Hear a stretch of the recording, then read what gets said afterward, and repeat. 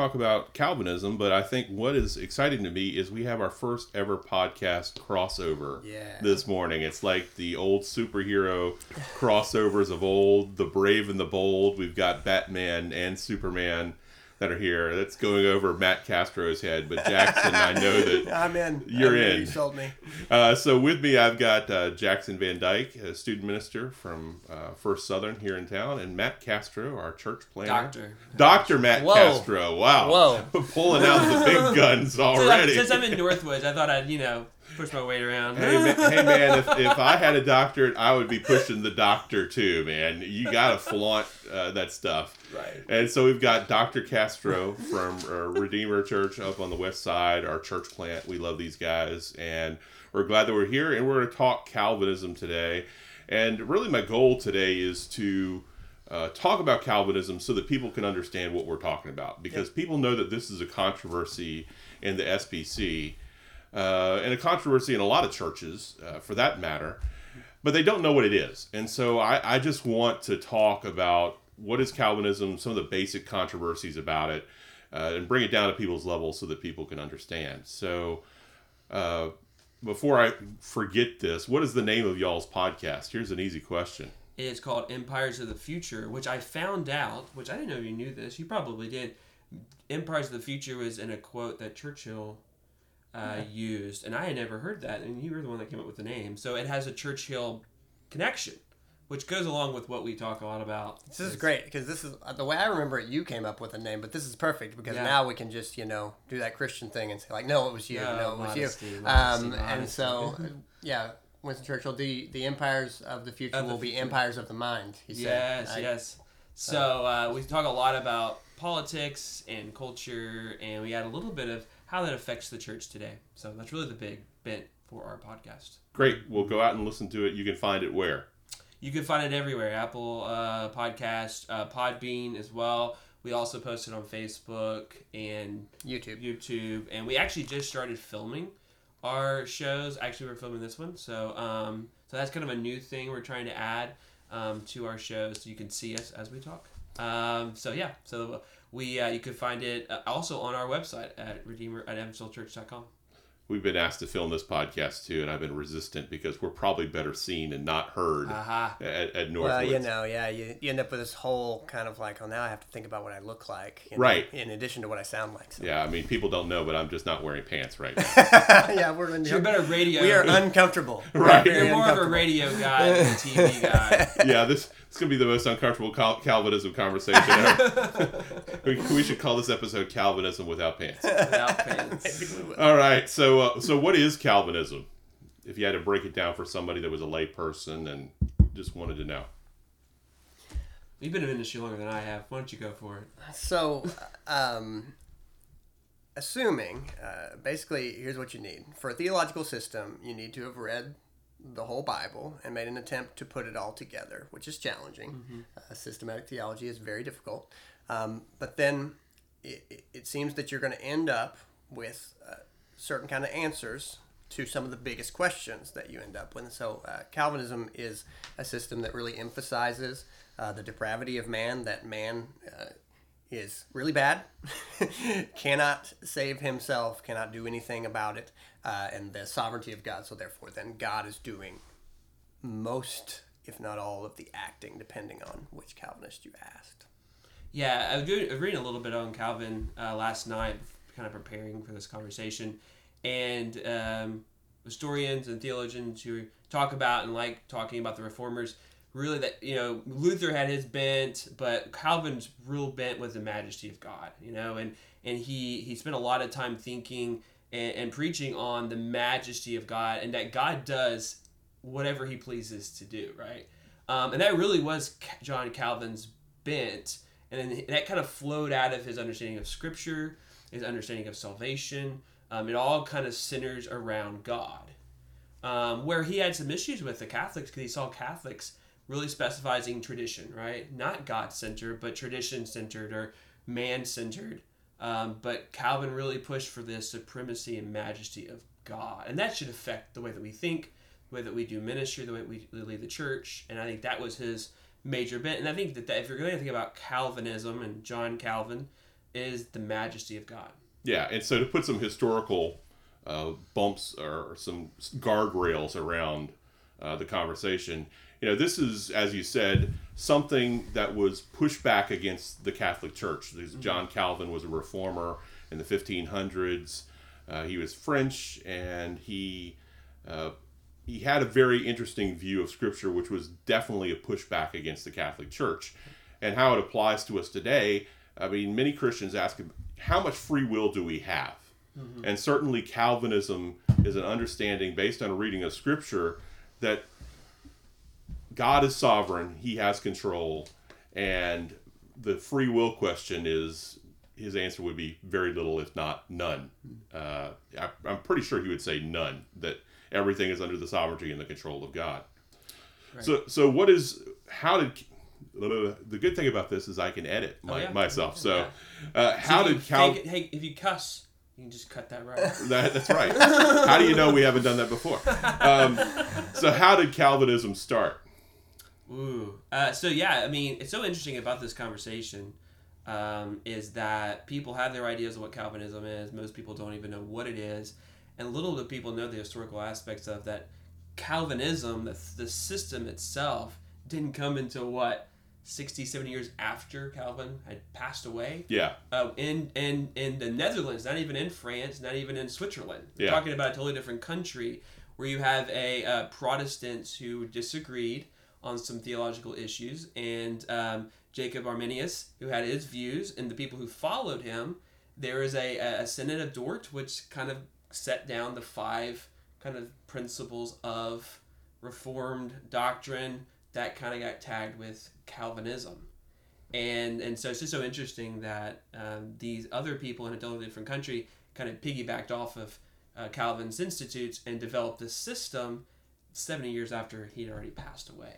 And that's an interesting thing that I hear about people that are opposed to Calvinism, that people will say, well, Calvin didn't really support or invent Calvinism. And on its bare bones, I think that argument is true, that Calvin didn't institute 5 points of Calvinism, which most people adhere to today. Right. But I think it was people trying to distill in a simple manner, an understandable manner, this is the beliefs of Calvin. And I don't think that Calvin would have, this is like reading the mind of the dead, but I don't think that he would have been opposed to the Synod of Dort or what they came up with. Right. And nor would have Luther. Luther wouldn't have been opposed to what they came out of Dort either. Like, some of the prominent reformers probably would have had no issue with the 5 points that are mentioned. Yeah. But yet Calvin is the one that gets kind of tagged with kind of the leader or the one who really articulated and developed this system. And I'd be interesting to see, if he did a bunch of reading in Luther and other reformers, would they have said the same thing? And I'm pretty sure they probably would have. Yeah. So why is Calvinism so popular today, especially with young people? I mean, it's almost a bumper sticker thing, right? That you're young, restless, and reformed, especially a lot of seminarians right now are definitely reformed, and our seminaries in Southern Baptist life are moving towards Reformed theology and Calvinistic theology. So why is it so popular? So I thought about this a fair amount and have had to think about this a fair amount just because it is something that you're going to experience if you're new to the church and you are listening to this podcast going, well, what is this? What are they talking about? Well, listen, you'll run into this not just because there are people who adhere to this. I mean, here's the other thing about Calvinism starting is that if you read Romans 8 and 9, you're going to start asking some really hard questions because there's some really hard answers in there. And that's what happened to a guy like Augustine, who read the whole Bible, was trying to put everything together, in the 300s and 400s. And so then literally one of the things that was going on is for about 1,000 years, because the Roman Empire was lost, scholarship was underground in a lot of ways. And so it took up until the Reformation for people to start reading the Bible in the original languages and going, oh, we can get some answers to and we, since we're not trying to stay alive, we're not worrying about starving, we can read. Mm-hmm. And so that's what came around in the 1500s. And so the shortcomings of revivalism is the number one thing that I would say has led to the resurgence of Calvinism. Even as a person who didn't grow up in the church, I can remember being around the church for about 2 or 3 years and asking hard questions when I'm like 17 or 18 years old and saying things like, guys, but so you're telling me that people can just come in here, raise their hands, say that, yeah, I'm a Christian. You'll tell them they're saved, and then they'll disappear. We'll never see them again, and they're just fine. Well, yeah, I guess they are. Well, I was not satisfied with that. As a 17-year-old, after, a year's worth of youth group experience, going like, that can't be it. But the shortcomings of revivalism, things like the emotionalism, easy believism, just, hey, all you got to do is come forward, raise your hand. Everybody, we'll ask the church, do you receive this person? Sure we do. And then whatever happens after that, we're not worried about anything. That's not the Bible. I mean, if you read the New Testament once, you will go, what you're saying is not how this works. Right. And so the shortcomings of revivalism is my biggest answer. There's a lot of difficult questions in Scripture, and you cannot just answer them by going, well, don't worry about it. I mean, if there's anything you can pick up from Jesus, he is saying, listen, you need to get it figured out. You need to ask some hard questions about who God is and what he expects of you now on this earth. Don't blow these things off and assume it's all going to work out. That's the first thing I'll say. I came across a quote by C.S. Lewis, which is always a great quote, right? He said, talking about Calvinism, he said, unless we can imagine the freshness, the audacity, and soon the fashionableness of Calvinism, we shall get our whole picture wrong. Basically, he's saying in the 1500s, Calvinism and his views were fashionable. I mean, this is like, did you read this? Did you hear there's this book out? Like, that was what was going on when he's writing, and a lot of the reformers, they were it rebels, was subversive. Man. Yeah.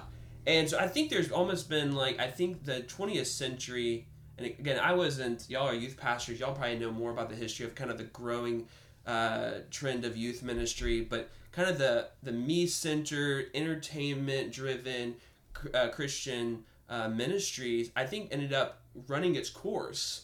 And I think younger, especially college age, were studying, reading, getting into new ideas, and they're reading this thing and like, wow, I never heard this in church. My pastor never preached on this. Meanwhile, what is the one doctrine? I mean, you all know, having been around Baptist churches, there's a few doctrines that if you come to it, people will just go, whoa, stop right there. We don't question it.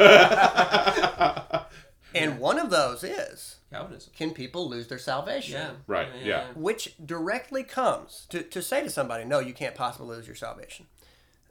That is a corruption. This once saved, always saved is a revivalism corruption of Calvinism, of the P in the tulip, which we'll get to in a minute, the perseverance of the saints, which under Calvinism is, if you're a saint, you should persevere actively.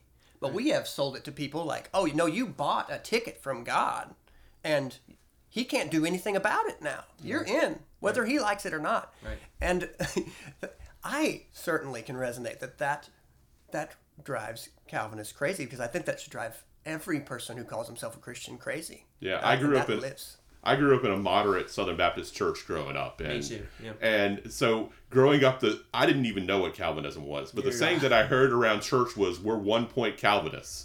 Meaning they believed in perseverance of the saints. Once saved, always saved. That corruption of that doctrine. Right.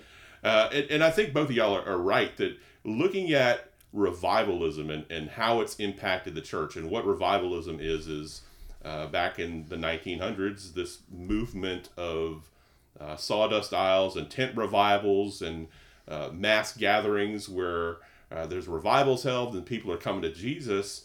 It seems to be a watering down of Christianity and the Christian faith, that you can just walk an aisle, raise your hand, pray a prayer, and you can become a Christian and then go live like the devil the rest of your days.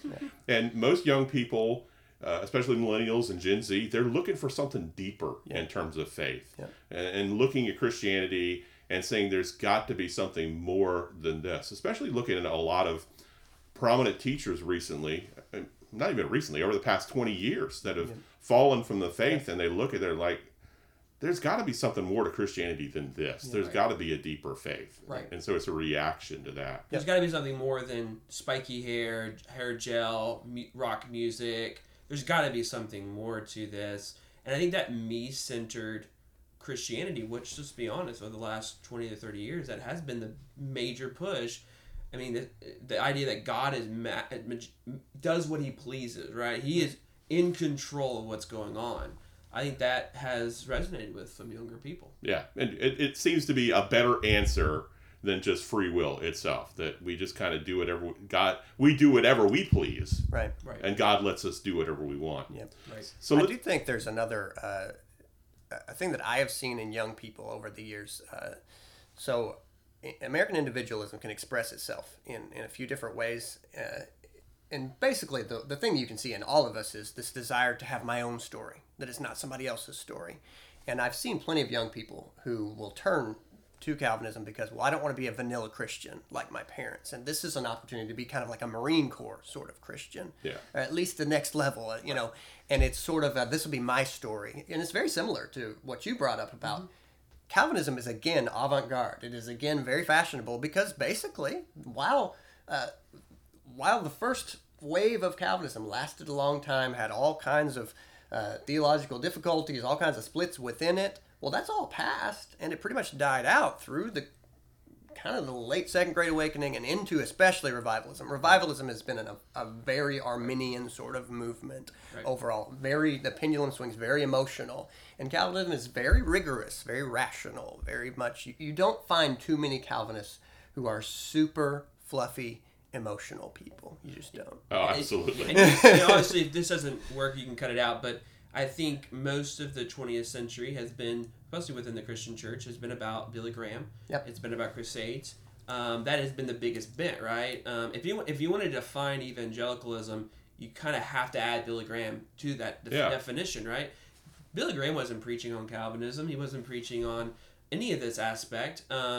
And I think and mostly, what I've noticed is a lot of men, young men, who read maybe a John Piper book or an R.C. Sproul book or something like this, or John MacArthur. They read this and their eyes have been open, right? Their mind have been open. They've been a part of these churches and no one's ever mentioned any of this. It's almost like this hidden gem that now has been revealed to them. And that usually leads to this almost like this second conversion for them, right? It's like, I was a Christian, but now I'm a Calvinist. Like this huge new world has opened up, and now they're converting people to Calvinism, not necessarily just the gospel. And that's where it goes off the rails. That's where we get to the problematic part. Yeah, right, exactly.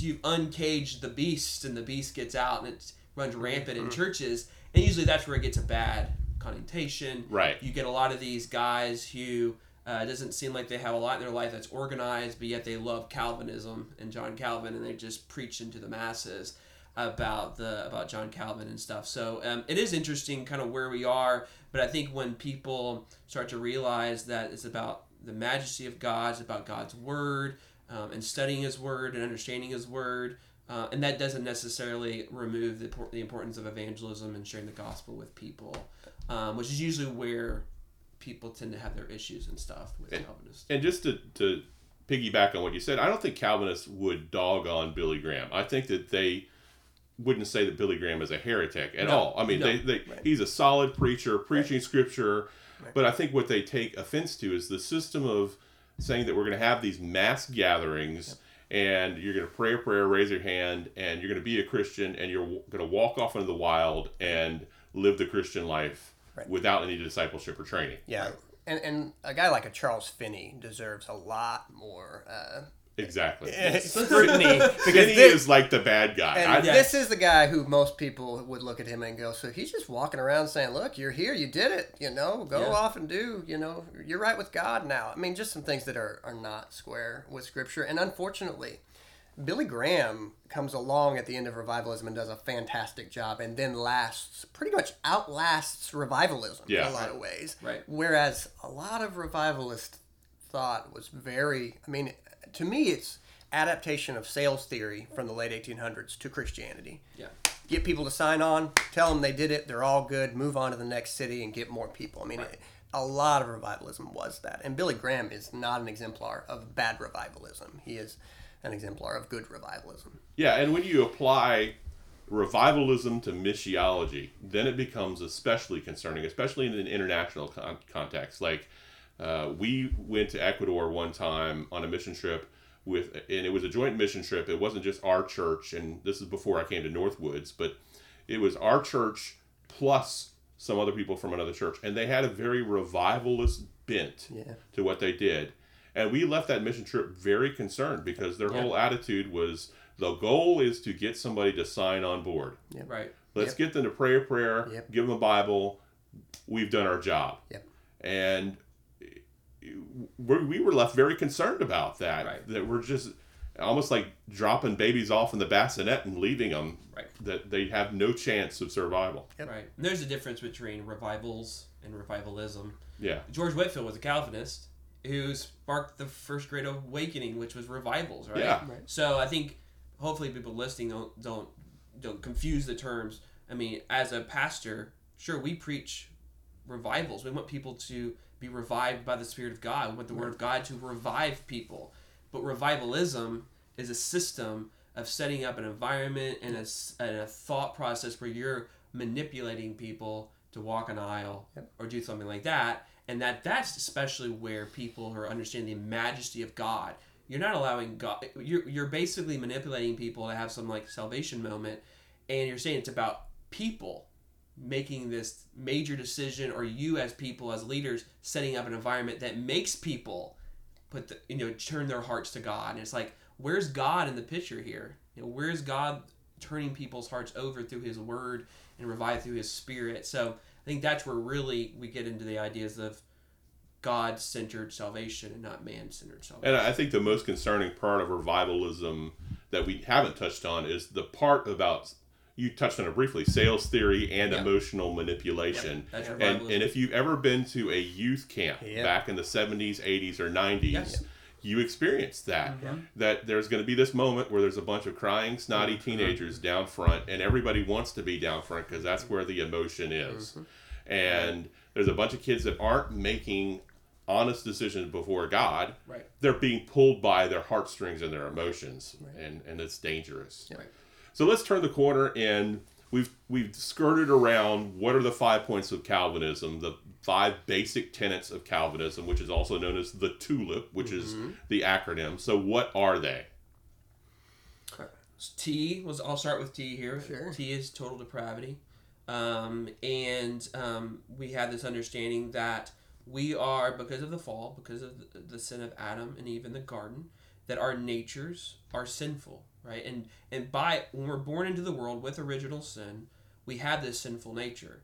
And because of that sinful nature, we do not have the ability on our own to pursue and worship God. So in a nutshell, that's what total depravity, or another good word is totally polluted because of our sinful nature. Totally corrupted. And you always need to distinguish. This doesn't mean we're as evil as we could be. Sure. Total depravity is about inability. The inability to turn back to God and to save yourself, but not just to save yourself, to make yourself any better.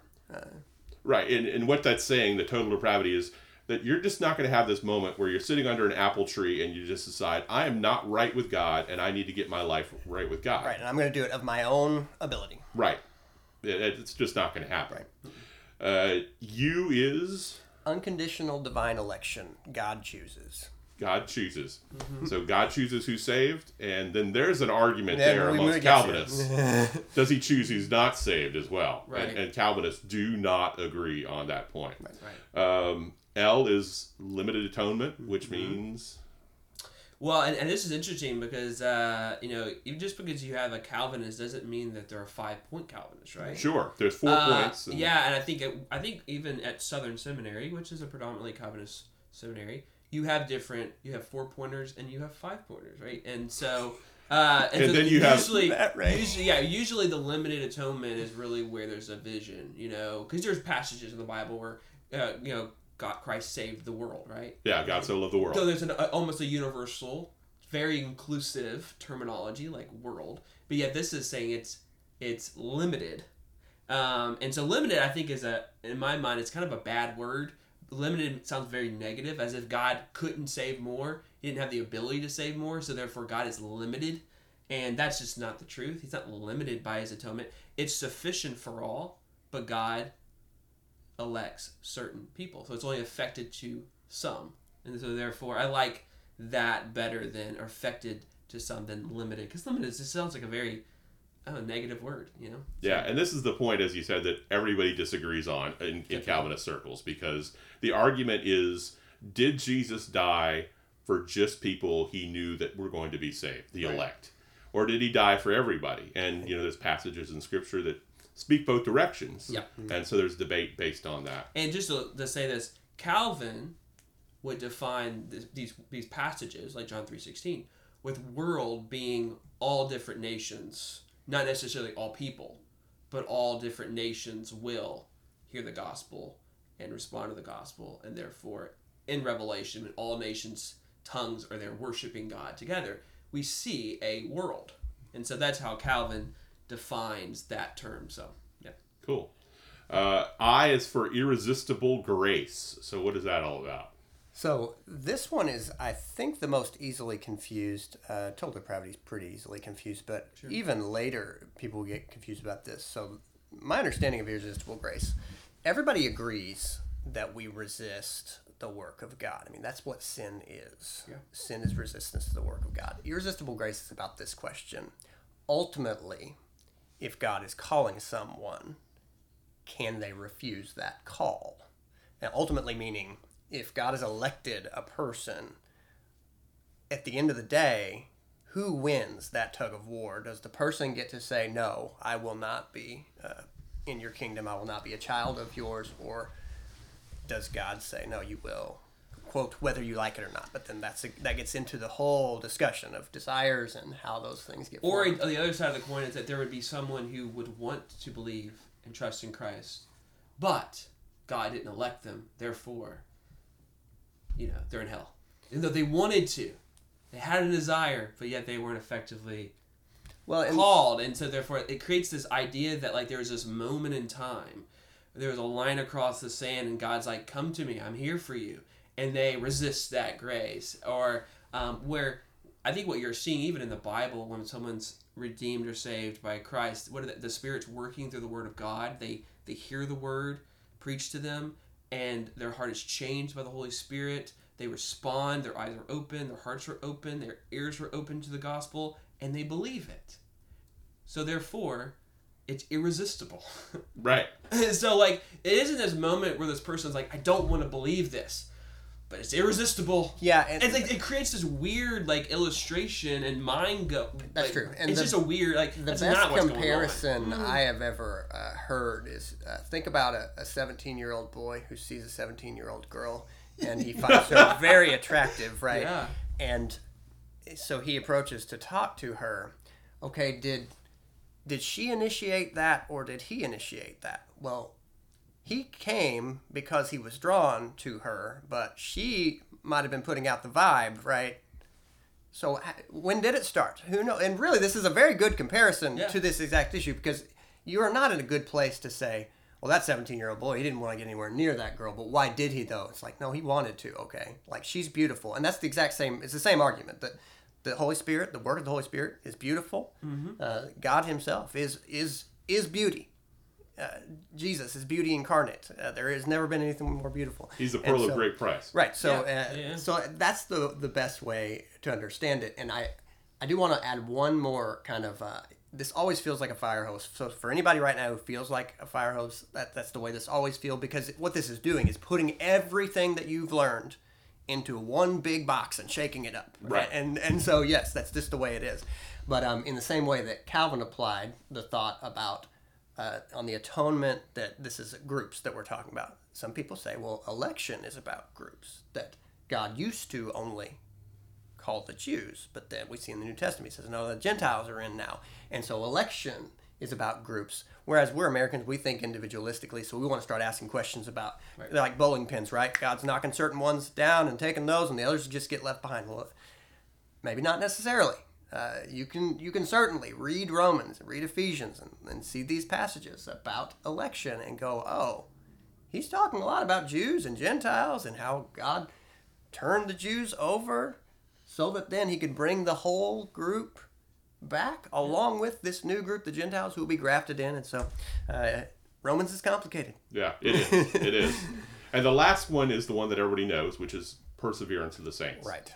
Which is all about, we've talked about this a little bit, but it's about the sovereignty of God. That If God chooses to save somebody, he's not going to unchoose to save somebody. Right. It's a sovereign act of God that Right. his plans that he makes are going to be enacted from start to finish. Right.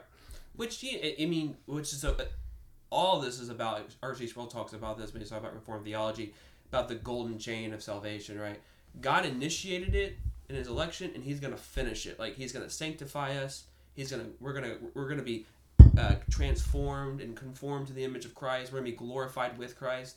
And so perseverance of the saints is speaking to that. Like, as we sit here and during this pandemic, struggling with things that we're struggling with, frustrated with the things we're frustrated with, acknowledging, though, that God is going to persevere us through this, and then he's going to sanctify us through this, and he's going to complete us until Christ returns. That is, like, so encouraging. So really, perseverance of the saint isn't like a card to go sin all the more, Right. and just, because we have grace, now we can sin, as Paul says. By no means are we then forced into this idea that we can just go out in the world and just sin and live like heathens. We've been saved by Christ. We've been redeemed by Christ. We've been bought by the blood of Christ. And God's going to finish us. And that's a really comforting thing. Yeah, and getting back to that, I think that's how people can understand what Calvinism is the most basically. It's a question about the sovereignty of God. How sovereign is God? Mm-hmm. And if God is in charge of everything, knows everything, controls everything, then he must be in charge of the process of salvation. Right. People have no ability to save themselves. God must initiate salvation. People can't resist that calling. And whatever God starts, he's going to finish it. Yeah. That's in a nutshell. Yep. But it all starts with the sovereignty of God. Yeah. So here's the word that makes everybody crazy in Bible study classes, at Sunday school classes Sure. around the North America. Predestination. So what does the Bible say about predestination? All right, here's a great opportunity to quote you the most pertinent passage because this is a complicated concept. If you start out muddy, you will only get muddier. So, Romans 8:29-30, for those whom he foreknew, he also predestined to become conformed to the image of his Son, so that he would be the firstborn among many brethren. And these whom he predestined, he also called. And these whom he called, he also justified. And these whom he justified, he also glorified. So you are dealing with here, look, God looks down through the corridors of time. He can see. Yes, you have some very complicated terms in there. Foreknowledge, never experienced it. Some of this has to do with foreknowledge. How exactly? I don't know. But he predestines, and then it says, he then is going to call, meaning just what we were talking about, put out the vibe, people begin to be drawn to him, and then he says, now I justify you, I make you right with me, and then those who he justifies, he glorifies. He perfects you, he makes you beautiful, right, in all the ways that really matter. Right. And so that's the key passage. It's not just one place. Some people, it's just a small. Well, I mean, Ephesians 1:5, he predestined us to adoption as sons through Jesus Christ to himself, according to the kind intention of his will. Predestination, pertinent places, also mentioned in 1 Corinthians 2, and then later in Ephesians 1 as well. So this is not just a one-off. This is in there. You have to deal with it. And one thing that I want to say to anybody who might go, well, where's the rubber meet the road? The rubber meets the road on this in a lot of ways, but the thing that I would advise any parent answering questions to a student about this, anybody who's discipling somebody, is please do not give pat answers. Please do not give answers that don't deal face-to-face fully with hard questions. If you do, you are telling someone, go find answers somewhere else. Right. And Yeah. a lot of the push here is people who are not satisfied, especially young people who are not satisfied with pat answers, when most of the time what it means is I don't want to work hard. I don't want to put in the hard work of discipleship. I don't want to bear with someone. When that's what we're called to do in the New Testament. Yeah. That's how discipleship happens, by bearing with one another, by being in the nitty-gritty. And so please do that. And look, if you hear a hard question, say, I don't know, if you don't know the answer. And then go find out. Go ask somebody. Ask a pastor. That's right. You got to go after those answers. That is a part of what's going on here. Is people, there are too many challenges in our global world for people to go, oh, well, you don't need to know the answer to that question. Or we're not meant to know the answer to that question. It's like, look, I intend to search the scriptures and to grow forever. Okay? I look forward to continuing to learn even when we get to the kingdom of heaven. Please don't tell me, we're not meant to know. When it's a question that's like, well, I think I ought to be able to know about how I can speak to people about Christ. What is the most effective and reasonable way to do that? That's a great, important question, and don't be turned off by hard questions. Yeah. I think, even in the word predestination, you think of the word destiny, your destiny is pre-loaded by God. And some people, I think this is where, again, we go back to the same central point, the majesty of God. If you hate the word predestination, or your destiny is preloaded by God, then you want your own me-centered, individualized life, where you can create, you can infuse, you can do what you want. And this is going back to the struggle of man and God. We want to worship ourselves. We want to worship the creation, not the creator itself. And really this word, if you look to God and say, you are majesty, your word is beautiful, Lord, your word is powerful, your word is full of wisdom, thank God my life is predestined by you, right? I mean, like, that's why in the New Testament, especially Romans 8 and Ephesians 1, is written to a church. Yeah. For Christians go, thank God in the midst of this struggle, in the midst of this terror that we're going through, especially the church in Rome during the Roman Empire, that God's predestined my life. That whatever happens to us or what happens to me, I know God is in control.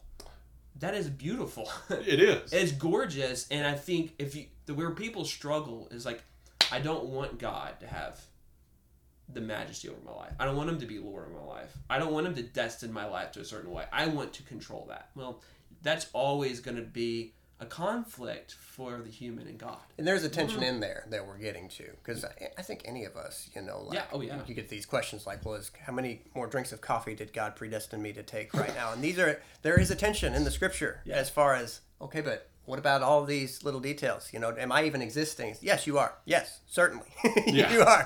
Okay, and your actions matter. Right. And I disagree strongly with anyone who gets to that point, says, no, your actions don't even matter. Whether you get out of bed, it makes no difference. Like, oh, it makes a difference. It really does. It does. And that's why we have to define election is different than predestination. Election is true. God elects sinners to salvation. Predestination is your life, the things that happen in your life. God is using for his purpose, which he determined before the foundation of the world.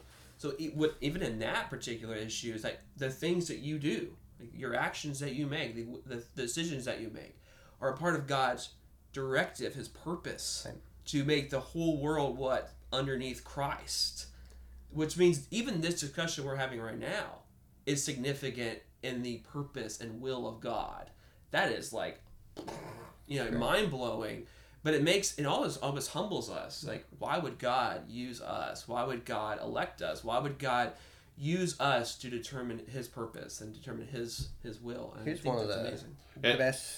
Let me just tag in here before I lose a thought. I think it's interesting that people are often opposed to the concept of predestination, but they also believe in this concept of God has a wonderful plan for your life. Which is predestination. Congratulations. If you believe that God has a wonderful plan for your life, or a plan for your life, congratulations. You believe in predestination. Yeah, there's something in the terminology in there. Predestination sounds very rigorous, very just it's a chessboard, everything is there, whereas plan sounds a little, we have financial plans, a lot of things don't go according to plan. And so you get that. The best thing I've heard about election, there's a young lady who just really started feeling guilty that she was in Christ, and it really just wore on her, and she went to a lady who was discipling her and said, I feel awful. I don't know what to do. I have all these hopes and I have peace in my heart, and I feel terrible. And the answer to that is election. It's an explanatory principle. It answers, why are you in Christ? And you're not in Christ because of your own effort, nor is it your fault. You're in Christ because He's called you. It's on God. And that's good, because I've known some people who are this soft-hearted that would go, wow, I can't feel right about having some privilege other than other people. Well, look, it's not on you. God is the one doing the calling. And I think that's very helpful, because I do see that. I see that, look, election is not something, though, that's mentioned like 300 times in the scripture. So No. we're not meant to make this our only hill to die on. This is what we talk about, 24/7. That's not the emphasis you see in the scriptures, but it's there. So, And I wanted to just maybe mention this. I don't know if this is a part of your agenda here, but the importance of remembering God is purposeful. He's going to accomplish His will. It says in Ephesians 1. But we have to be careful not to connect God, associate God with evil, right? Mm-hmm. So it's important here that God saves sinners, right? He saves sinners. And God does not enforce unbelief in people. And the idea well, if you're not elected, then God must have given them unbelief, right? Or God made them sin, or God gave them sin. God does not give sin. Right. God does not enforce sin on us. He doesn't put sin in our hearts. We are responsible for the sin in our lives. For those who do not put their trust in Christ, who hear the gospel every Sunday or whatever, who don't respond to the gospel, they are held accountable by God, and they are judged by God for not believing in the gospel. God did not make them unbelievers. They're unbelievers in their sinful nature. And I wanted to make sure we distinguish the two, because there are some out there who kind of like associate, well, yeah, God basically gave them unbelief and God is glorified. No, hold on. Like, we're associating God with evil and sin and rebellion against Him. That is wrong. God elects people to salvation who do not deserve salvation. Christ saved people for salvation that didn't deserve salvation, that deserved hell. And thank God that He saved us through His Son Jesus. But He does not give unbelief, and He doesn't give this idea of rebellion against God that comes through our sinful nature. Yeah, and to think about it in a more basic level, we agree that all men are sinful. That's like a basic Sunday school answer that's there. That's in our own hearts, that we've all rebelled against God, and we all merit death because of our rebellion against God. But the gracious thing is that God would save any of us. Right. That's the beauty of what election really is that none of us deserve salvation, and yet God chose and saved some, which is just like Noah and the ark. We don't look at the Noah and the ark story and say how awful God is because of that story. We say how gracious God is because He chose Noah and his family, who we see after the Noah's Ark story. They're just as depraved as anybody else. That's right. And they lived a wacky life after that. That's right. Let me change out kind of the tape here.